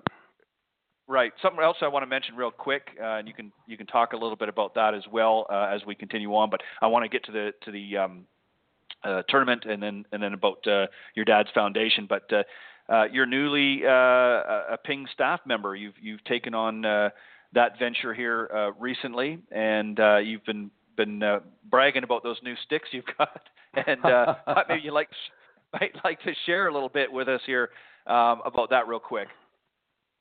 Well, you know what? I'll tell you this, and it's really amazing because it really shows really two different things. It shows technology, but it also shows what a great club fitter can do to a better player when it comes to trying to get more yards, especially controlling the spin on a driver. And so I've got to say thanks to my friend Rich Mundy, who's the Ping rep here in San Diego, who I recently did this deal with, and he was able to use his magic to get me, believe it or not, 25 more yards with my driver. And as a 49-year-old who wants to play on the Champions Tour over the next couple of years, 25 yards is nothing to sneeze at, So no. It really comes down to spin, and I've always struggled, like I think a lot of good players can at times, with the spin rate that I get off of my driver, and it's so important when you're trying to squeak an extra 5-10 yards when you really need it, and so to be able to do that, as well as being able to get the spin that I need with my wedges, is paramount to my game, and I feel like I made the right choice. So thank you for bringing that up, by the way. I didn't know you were going to do that. Well, hey, you know what? I'm going to give props where they're due. I mean, I know you've been very excited about this new relationship as a staff player for Ping, and very excited about this new relationship. And I thought, since you were the last couple times that we've had some private conversations, you've been talking up a storm about these wonderful clubs. So I thought I'm going to give you an opportunity to talk about them tonight. But we're going to talk about. I'm going to give you some time to talk about the Champions Tour in a little bit. But I really want to give an opportunity, because that was really what we were going to talk about.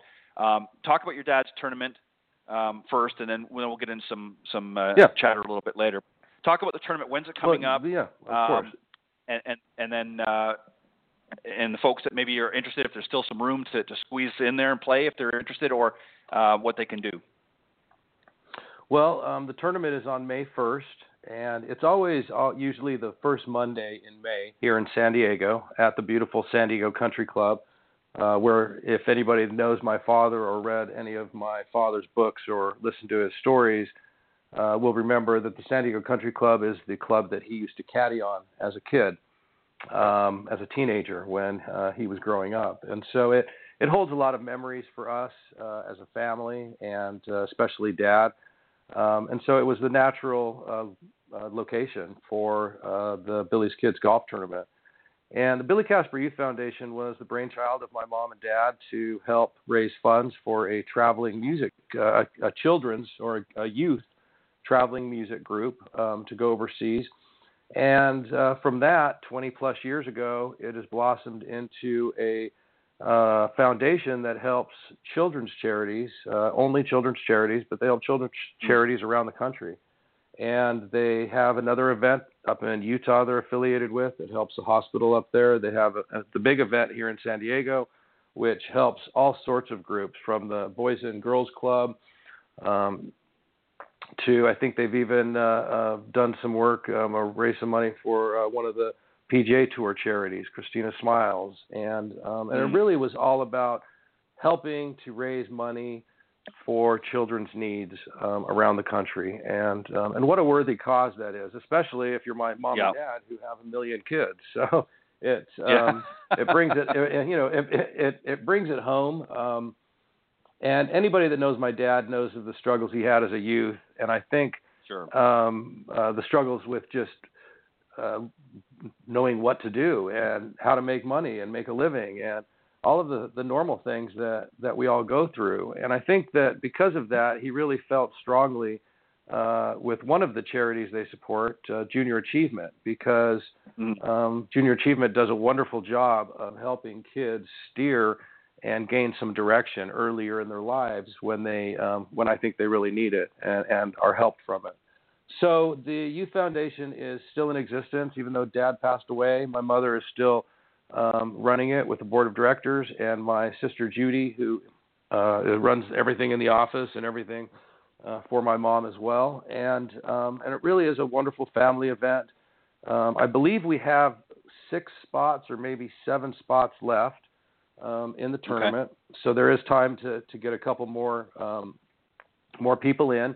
We're very fortunate to have most of the tournament sold out. And again, very grateful for the support, because it all goes to helping children, and that really is what the Youth Foundation is all about. Just a couple of points on that, and then I want to ask you one other question. But one of the things that, as I mentioned earlier, Byron, when I talked with your dad a few years ago. It was very evident. And let me just preface this first, because I don't think people really realize just how important the work with this foundation, as you were pointing out, was to your father. And again, unless you either really knew him or had the opportunity to speak with him, I mean, you could hear it literally in his voice. How much passion there was. It was extremely important, and it just again gives a testament to that era particularly. I think there were a lot of people like your father and many of the other professionals of that era that found something that was passionate to them, that was important to them, and it was about giving back. It wasn't just about going out there and giving golf lessons or teaching others to play golf. It was about giving back to their communities, to their nation, if you will, using the gifts that they were given not only to earn a living, but to do something else. And it was very apparent when talking to him that particular night on the program, just how important the Billy's Kids Foundation was to him. And this was not just somebody. So. Yeah, it wasn't just somebody that went out and had a successful career and shuffled a little bit of money over here to say, well, I'm going to help these people over here, make myself look good. It was not about that at all. I can assure you of that. It was about doing something to help individuals, particularly the children, and obviously ultimately it's going to benefit the adults of those children as well. But making sure that they had opportunities and things in their lives, as you mentioned, the Boys and Girls Clubs and Junior Achievement and other organizations that funneled off of that. It was very apparent in that conversation that was paramount in having that foundation and doing the hard work that he did to make it successful. And that's very much so. Your father. Well, it's interesting. Dad was the sort of person, and I think you know this, and a lot of people around the world know this. His compatriots and colleagues out on the tour certainly knew this. But Dad really was on his own time frame, and was such a people person, and especially later in his career. And he was, if he was asked to come and speak for an hour, you could be guaranteed that he'd come a little bit early and that he'd stay late, because he really cared about people. I saw that when we did a couple golf days ourselves together, and I don't think I'd really noticed it before. I knew that he loved people and he was great with people, but it wasn't until I came into my own as a golf professional and a professional golfer now, and really realized how much stress and how getting caught up in the game of golf really can be over-encompassing. And yet here's this guy who was out winning tournaments and playing in tournaments that always seemed to have enough time for his fellow man. And as his son and as just a human being, I really want to try to be more like that, because I think that's what people deserve. And so he was a wonderful role model for all of us in those respects, as well as on the golf course. And, raising money for kids, a lot of people do various charities, and there's so much good work out there that's being done. All I can speak for is from my father's standpoint. And you have to realize, he's not flying around. He never had a jet. He wasn't living this incredibly lavish lifestyle, and yet he absolutely wanted to still put everything that he'd done in his career and help kids some way. And so raising money through the Youth Foundation and through the golf tournament was a great way for him to use his talents and his professional career to draw attention and, again, raise funds for children's charities. And it's something that I sincerely hope to be involved with for decades into the future. And I think that we've got the tools, and we certainly have the family members to keep it going. Yeah, I would concur with that. But no, you raise a great point, and you're exactly right. It was something, and I've said this many times before. He was a very humble man, just from the limited time that I had exposed to him. And I talked to him actually for a little over an hour. I think it was a couple of weeks before he came on, and he. What was kind of funny, and I've said this before on the air, and I've said this to you personally, Byron, but what was really kind of interesting is when the opportunity presented itself, I thought, well, I might get, a little bit of time, and I was very, honored to have whatever time he was willing to give. And with the exception of maybe a few minutes, your father basically gave me virtually the whole 2 hours of the program. Yeah, that's not surprising. And what was really nice about that was he just I could tell he enjoyed himself. And of course, we had a number of people from around the country that once I made it available that it was out there, actually called in that evening. I think we had close to a dozen callers from all around the United States. We actually had a young guy that was driving his son home from a football I think it was a football practice or something along one of the interstates, and he had got wind of the program and was a big fan of your father's, and he called in and, of course, broadcast it, throughout the car, and was very excited to be on and have a chance to talk to your father. And your father made a point of making each and every one of the people calling in feel respected and appreciated, that he valued them as another human being. And that was, that's just something that you don't see a lot of, unfortunately, in this day and age. And something, is better than any golf lesson I think you could ever get from your father. Is just that from a humanitarian standpoint, he was a great man, and I'm grateful for that honor and privilege. I think that's true, and I'll end with this on this particular note, and that is that I think that the true measure of success in your career is what your colleagues think about you in a positive light. But I think that success in a life is really not only how the world perceives you, but how you are with the world. And, Dad was a wonderful man, and he gave a lot of his time. But at the same time, he never forgot where he came from. He always wanted to give back, and he was one heck of a dad, and as well as a golfer. And so thank you for your kind words regarding him. I'm sure he's listening up there somewhere. Mm-hmm. So I'm excited. And let me give the website to everybody. BillysKids.com is where they can get information on the Billy Casper Youth Foundation Golf Tournament. Again, it's BillysKids.com. And there's contact numbers, registration forms, and or they can email the office staff directly and get all the information that they'd like on the event.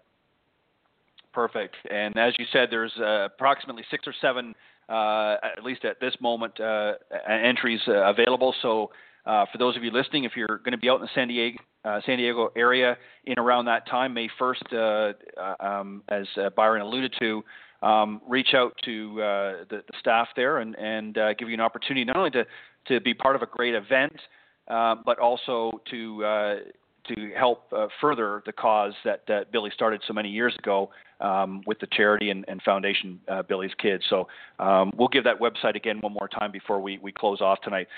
Let's talk about you for a second. I want to give you this opportunity because you and I have talked a little bit about this. You've obviously played, on a professional level before, but you've also taught for a number of years and continue to teach and coach and so forth. But you've had some aspirations that you've shared with me, and as you said, you're getting ready here to turn 5-0, not too distant future, and will be eligible from that standpoint to play on the PGA's Champions Tour. And I think you're heading to the Q School this fall, if I'm not mistaken. So tell us a little bit about that. What prompted you to decide to rekindle that passion, and what's your game plan? Well, it's actually a great story, and because I've lived it, I can abridge it, so I won't have to take up a ton of time. But when I played over and was living over in Scotland, I was just getting my head around in my late 20s.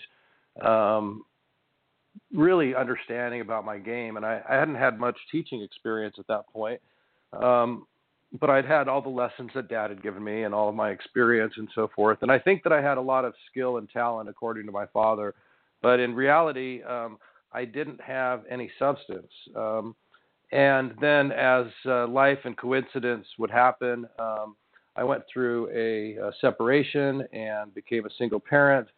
And it was just impossible for me to juggle raising children as well as trying to be a professional golfer. And so it was something I had to give up, and very quickly, and went into teaching almost by accident.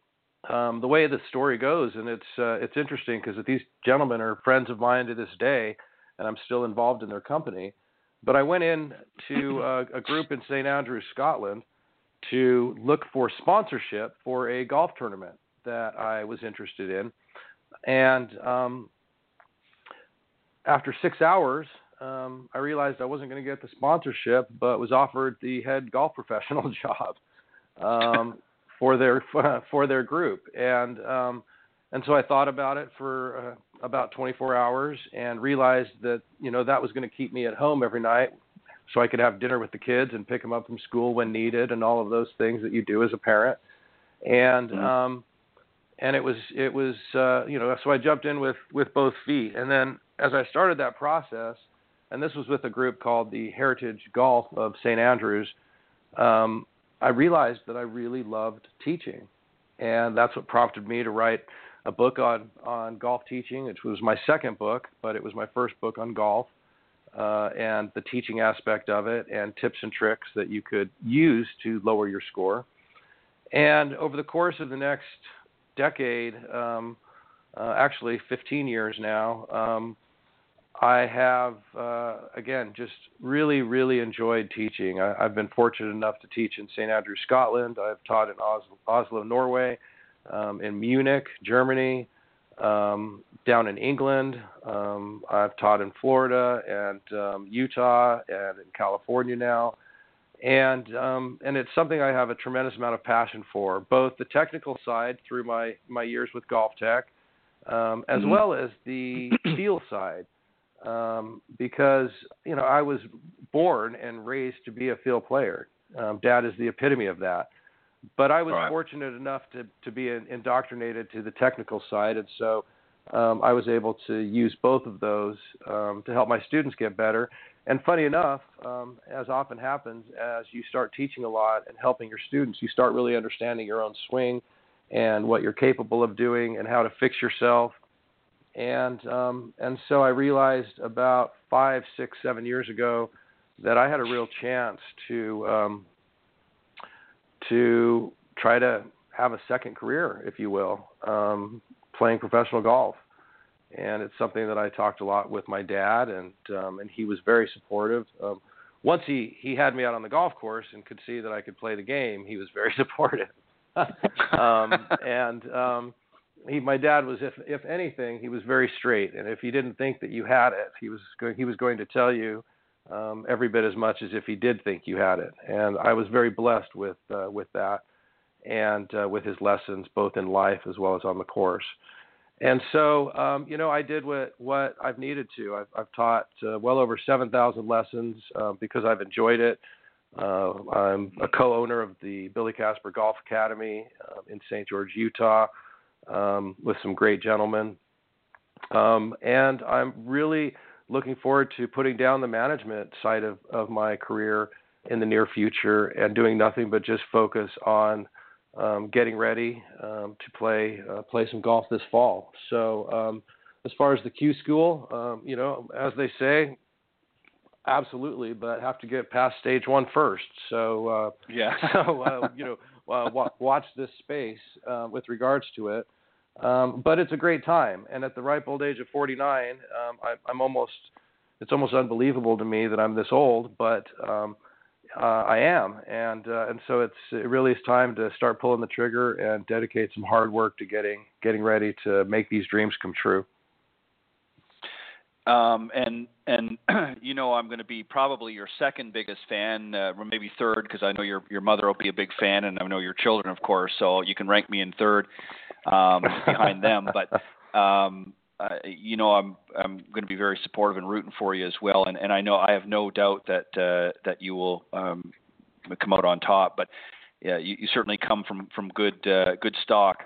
And, and you've mentioned this to me before, some of the great lessons that your father taught you, not only about life, but, out on the golf course as well, that, maybe at first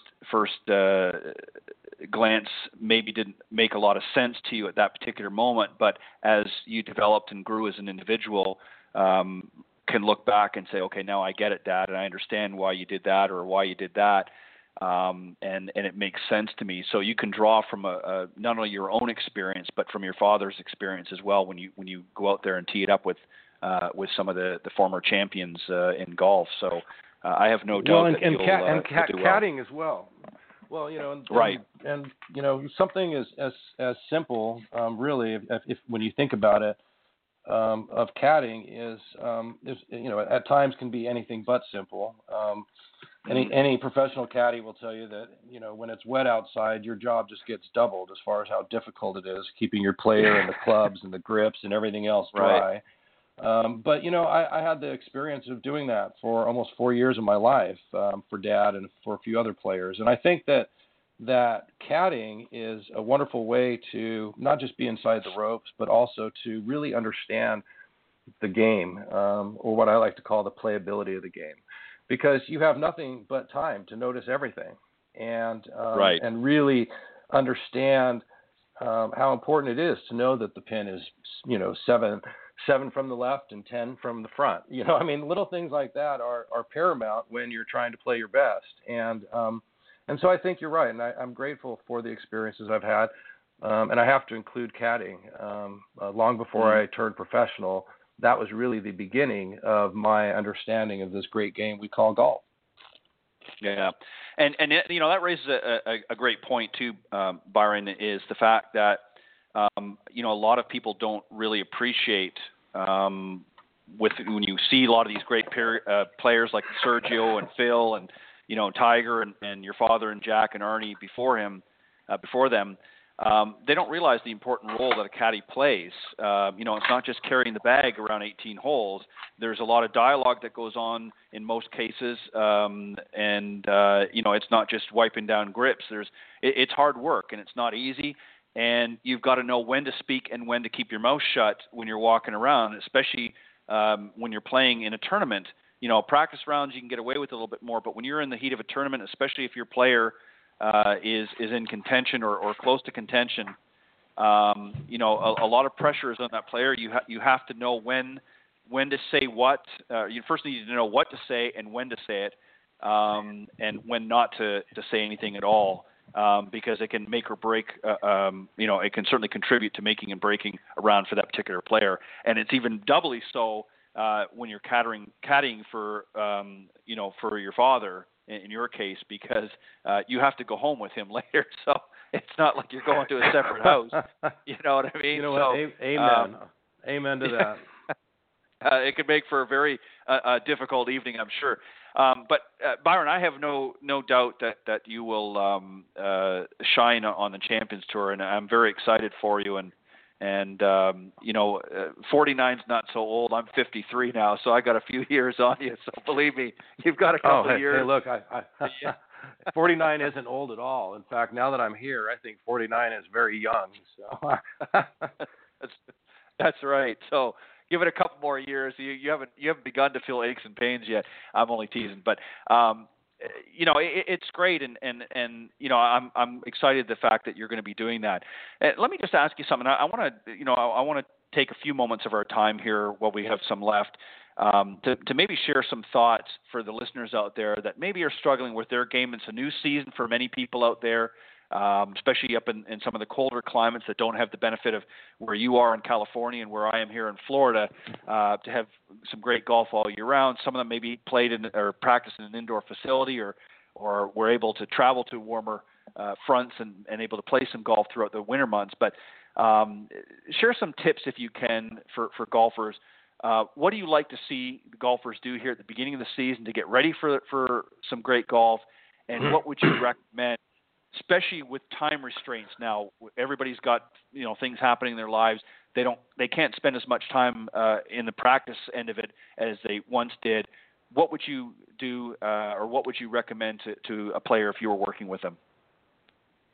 Well, I think I could split it into two different categories.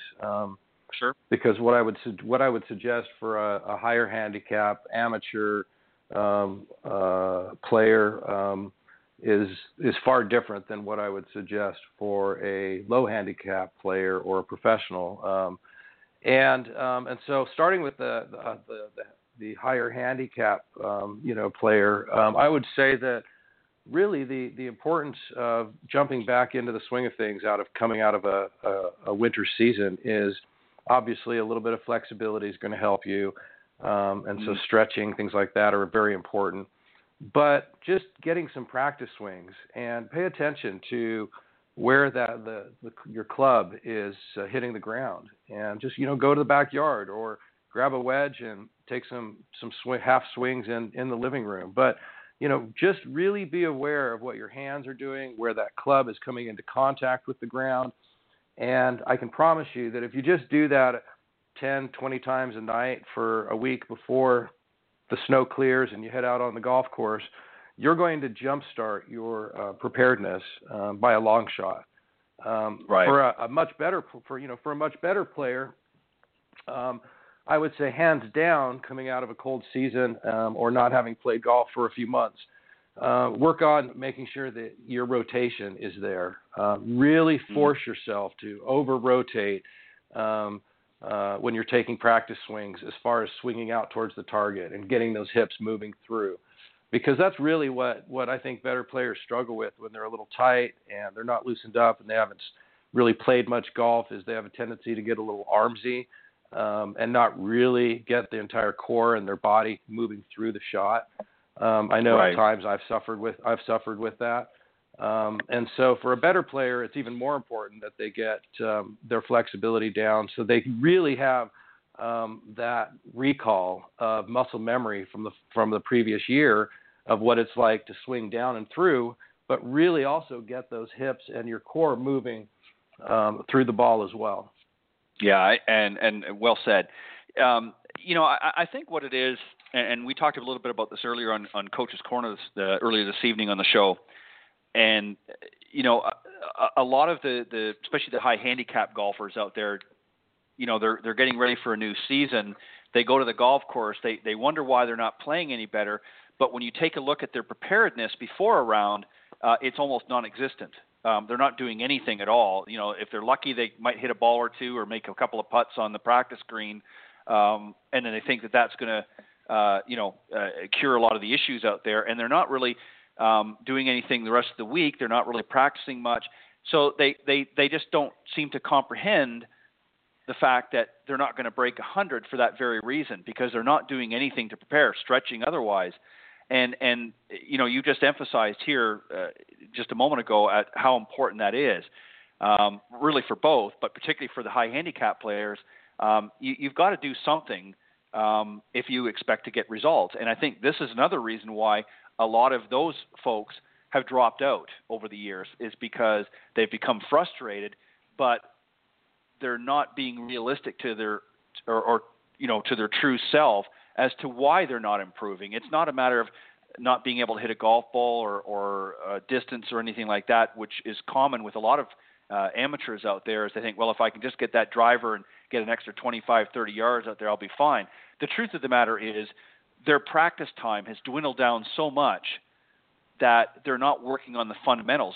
Jack Nicklaus talked about in Golf My Way, his video that he had years ago. He talked about one of the main key things that he does every single year at the beginning of the season, when the PGA particularly had a shorter season at that time, is he got out and he worked on the fundamentals.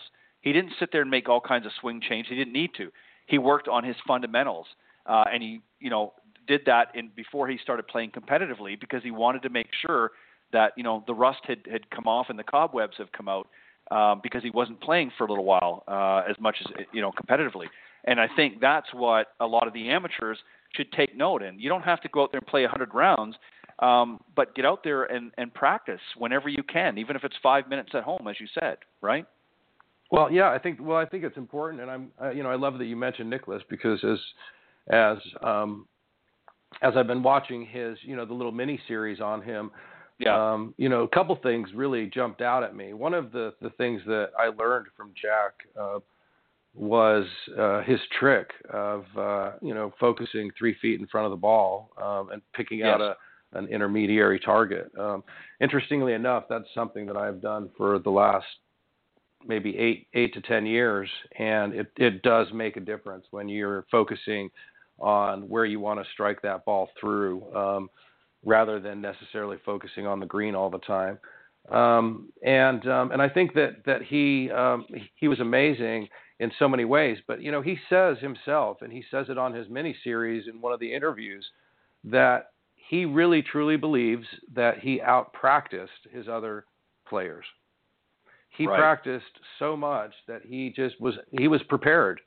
And I find that so interesting, because my father, before he passed away, him and I had this discussion and about being prepared, and it wasn't necessarily about golf. It was just about life in general. And he made the comment to me that he said, son, always be prepared. You don't know what's around the corner.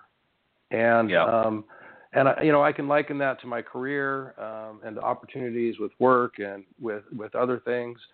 But I just think that's great advice in general. I think it's actually the Boy Scout motto too, isn't it? But but, just be prepared because you don't know what's coming around the corner. And so I love when Jack says that himself, that he just out prepared the other players when he was in his heyday. And I think it obviously showed, didn't it? Yeah, exactly. Well, and and just with that statement alone, I'm sure that there's a few 20-year-olds and teens out there that probably just rolled their eyes hearing that statement, but it's true because, at that age, you don't really, especially even in this day and age, you don't realize the importance of preparedness. And you're right. You have to practice with a purpose. And I think a lot of people get out there and they're just beating balls and, raking and beating balls, or they make a few putts, but they don't really have a purpose or an agenda. And one of the things, and I'm sure your father was the same way, that Jack did, and he talked about this in his videos and in many of his interviews, is, he just didn't go out there and hit balls. He had a purpose, and he had a little game plan, if you will. When he had his practice sessions, there was specific things that he wanted to do, and that's what kept him motivated.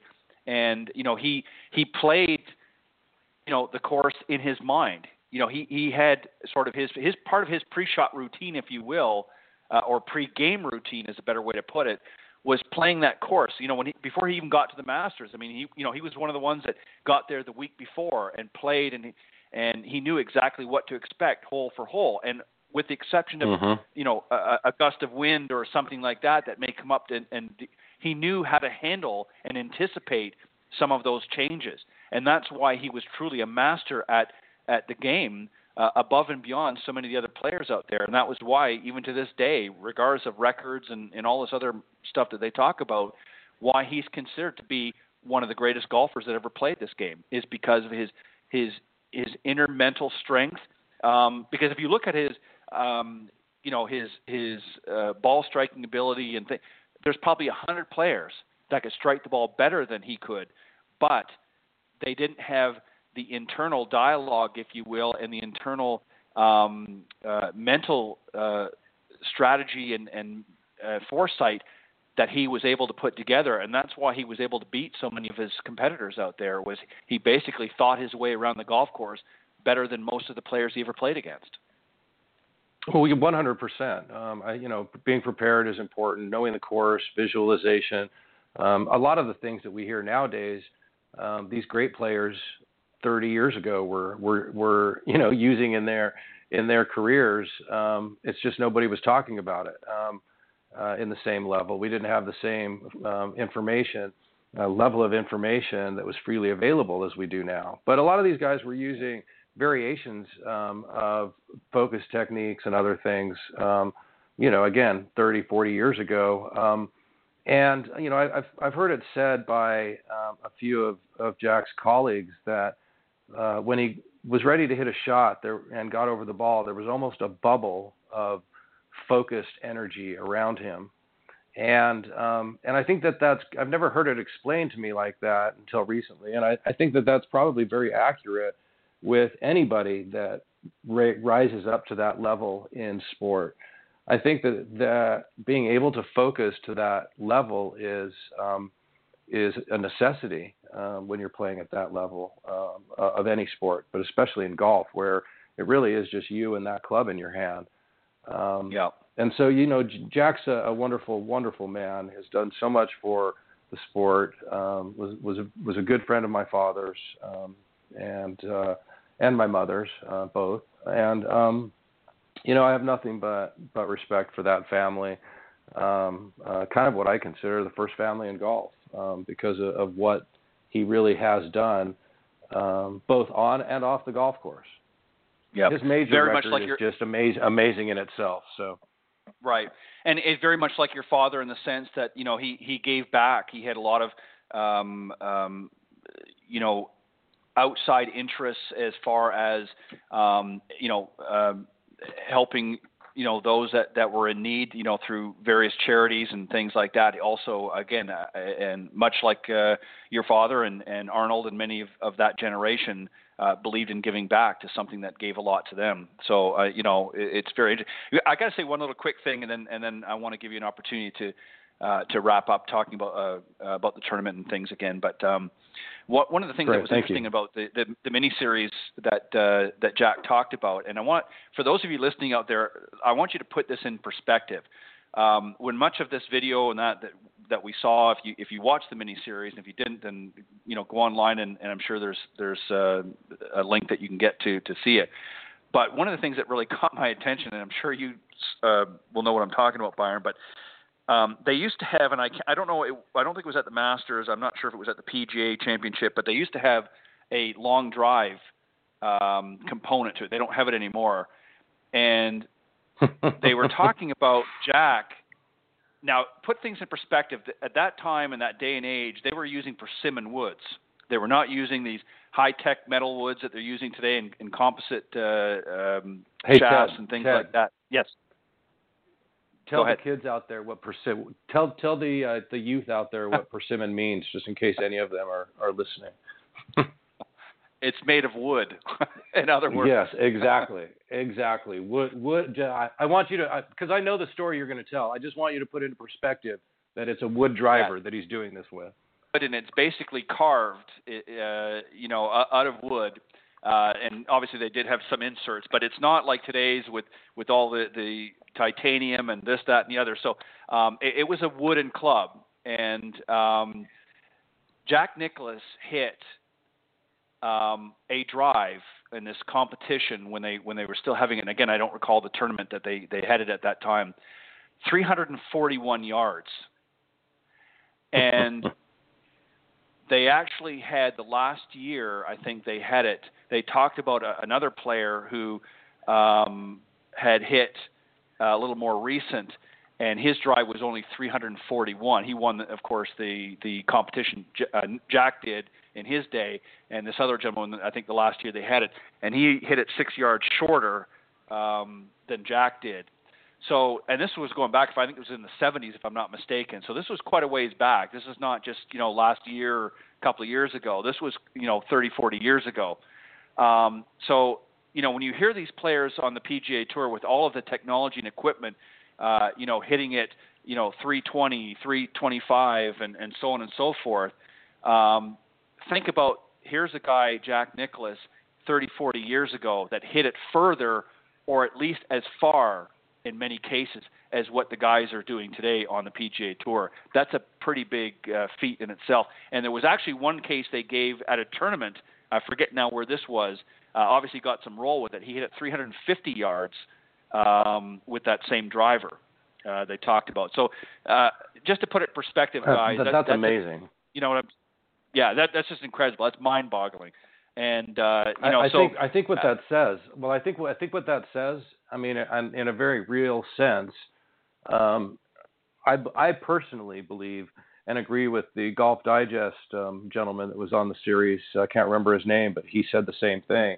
But I agree. I think that knowing those stats, I think that given technology and equipment nowadays, Jack still would be the longest in golf by a long shot. And I think that stat back in the 60s of him hitting a 341-yard drive the day before he heads off into the tournament with that ball and a wooden head is shockingly amazing. I'll just say that.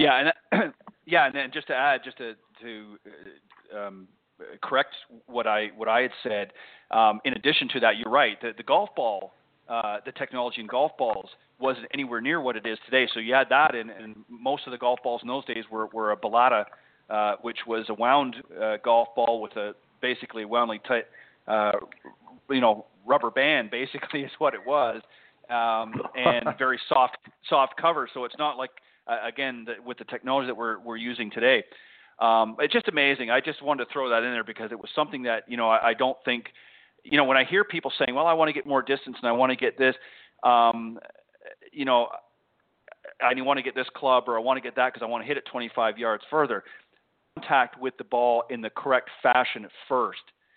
Then when you can do that on a consistent basis, then if you want to treat yourself down the road and get that favorite driver or that favorite set of golf clubs, then it's worth the investment. But for somebody to go out and spend, $1,000 or $2,000 or whatever the case may be in the latest and greatest equipment, and you can't make good contact with the golf ball on a regular, consistent basis, you're just wasting your money. That money could be better spent connecting with a great teacher and coach like Byron and or myself and many of the other thousands of golf professionals out there.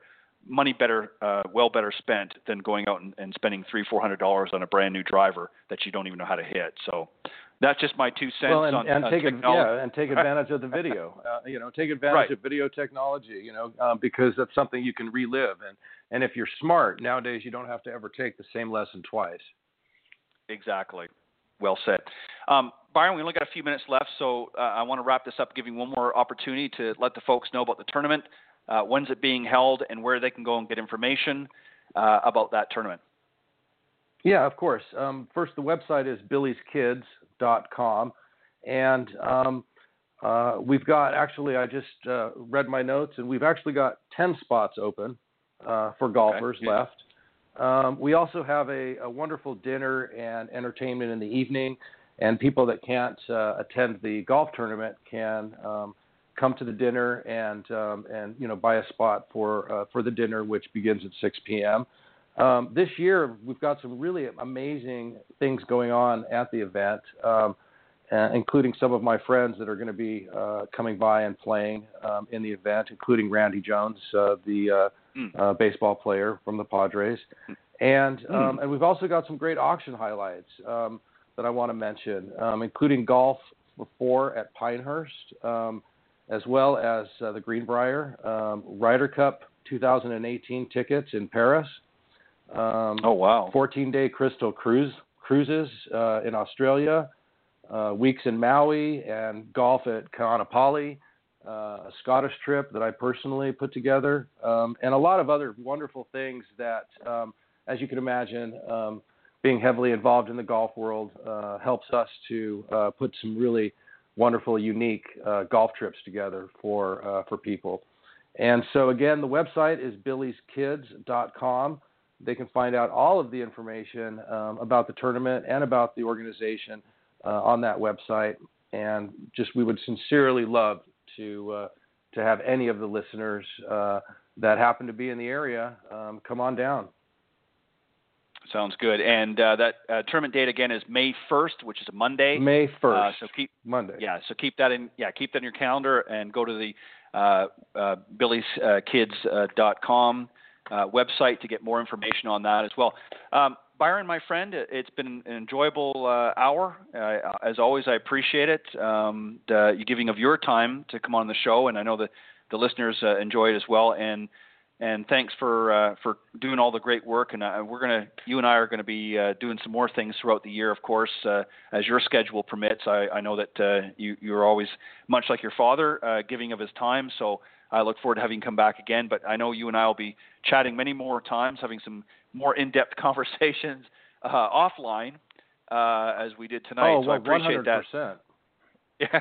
and yeah, you and I have a wonderful habit of being able to talk. But I want to say one thing, and as I go, and that is that this last week we had the wonderful opportunity to watch Sergio and Justin Rose go head to head on that final day.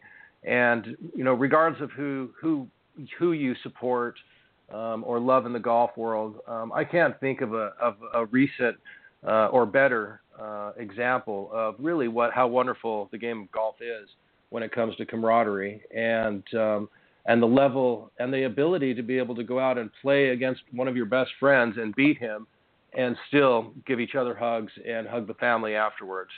Very impressed with the way Justin Rose handled it, and very impressed with Sergio finally pulling his major. I love this sport, and I hope that everybody listening gets out to the driving range very soon and works on their game and gets ready for the season coming. Couldn't have said it better myself, my friend. My very special guest tonight, Byron Casper, and good friend. Thank you as always for joining me, and we'll talk soon. Have a great evening, and happy Easter. Thank you. You as well. All right. Bye-bye.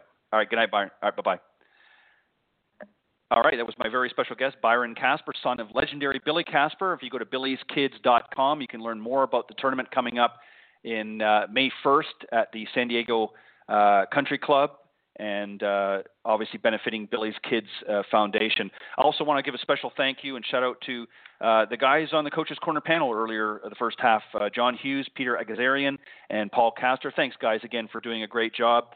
And thank you to all of the listeners for faithfully tuning in. We're about ready to go offline here in just a moment, so I want to take just a quick moment to thank all the listeners for faithfully tuning into to Golf Talk Live each and every week, and I mean it sincerely that I appreciate all your support and all of the supporters and sponsors, Mr. Jonathan Laird from South Coast Golf Guide, Meredith Kirk from Meredith Kirk Golf, and Nikki and Tiffany Litherland. Thanks for all of your support, Mr. Bernie Pinder from Ontic Golf, Sean Kelly, owner of LinkedGolfers.com, and Mr. Peter Doyle from Doyle Golf Solutions over in Ireland. Thanks, guys, for all of your continued support, and thank you again for tuning in to Golf Talk Live. Very much appreciated. And with that in note, I will be back next week with another great Coach's Corner, special Coach's Corner actually, and with another great guest. So I hope you'll tune in. So remember to join me next Thursday from 6 to 8 p.m. Central. And happy Easter, everybody. God bless. And I will see you next week right here on Golf Talk Live. Thanks, everybody.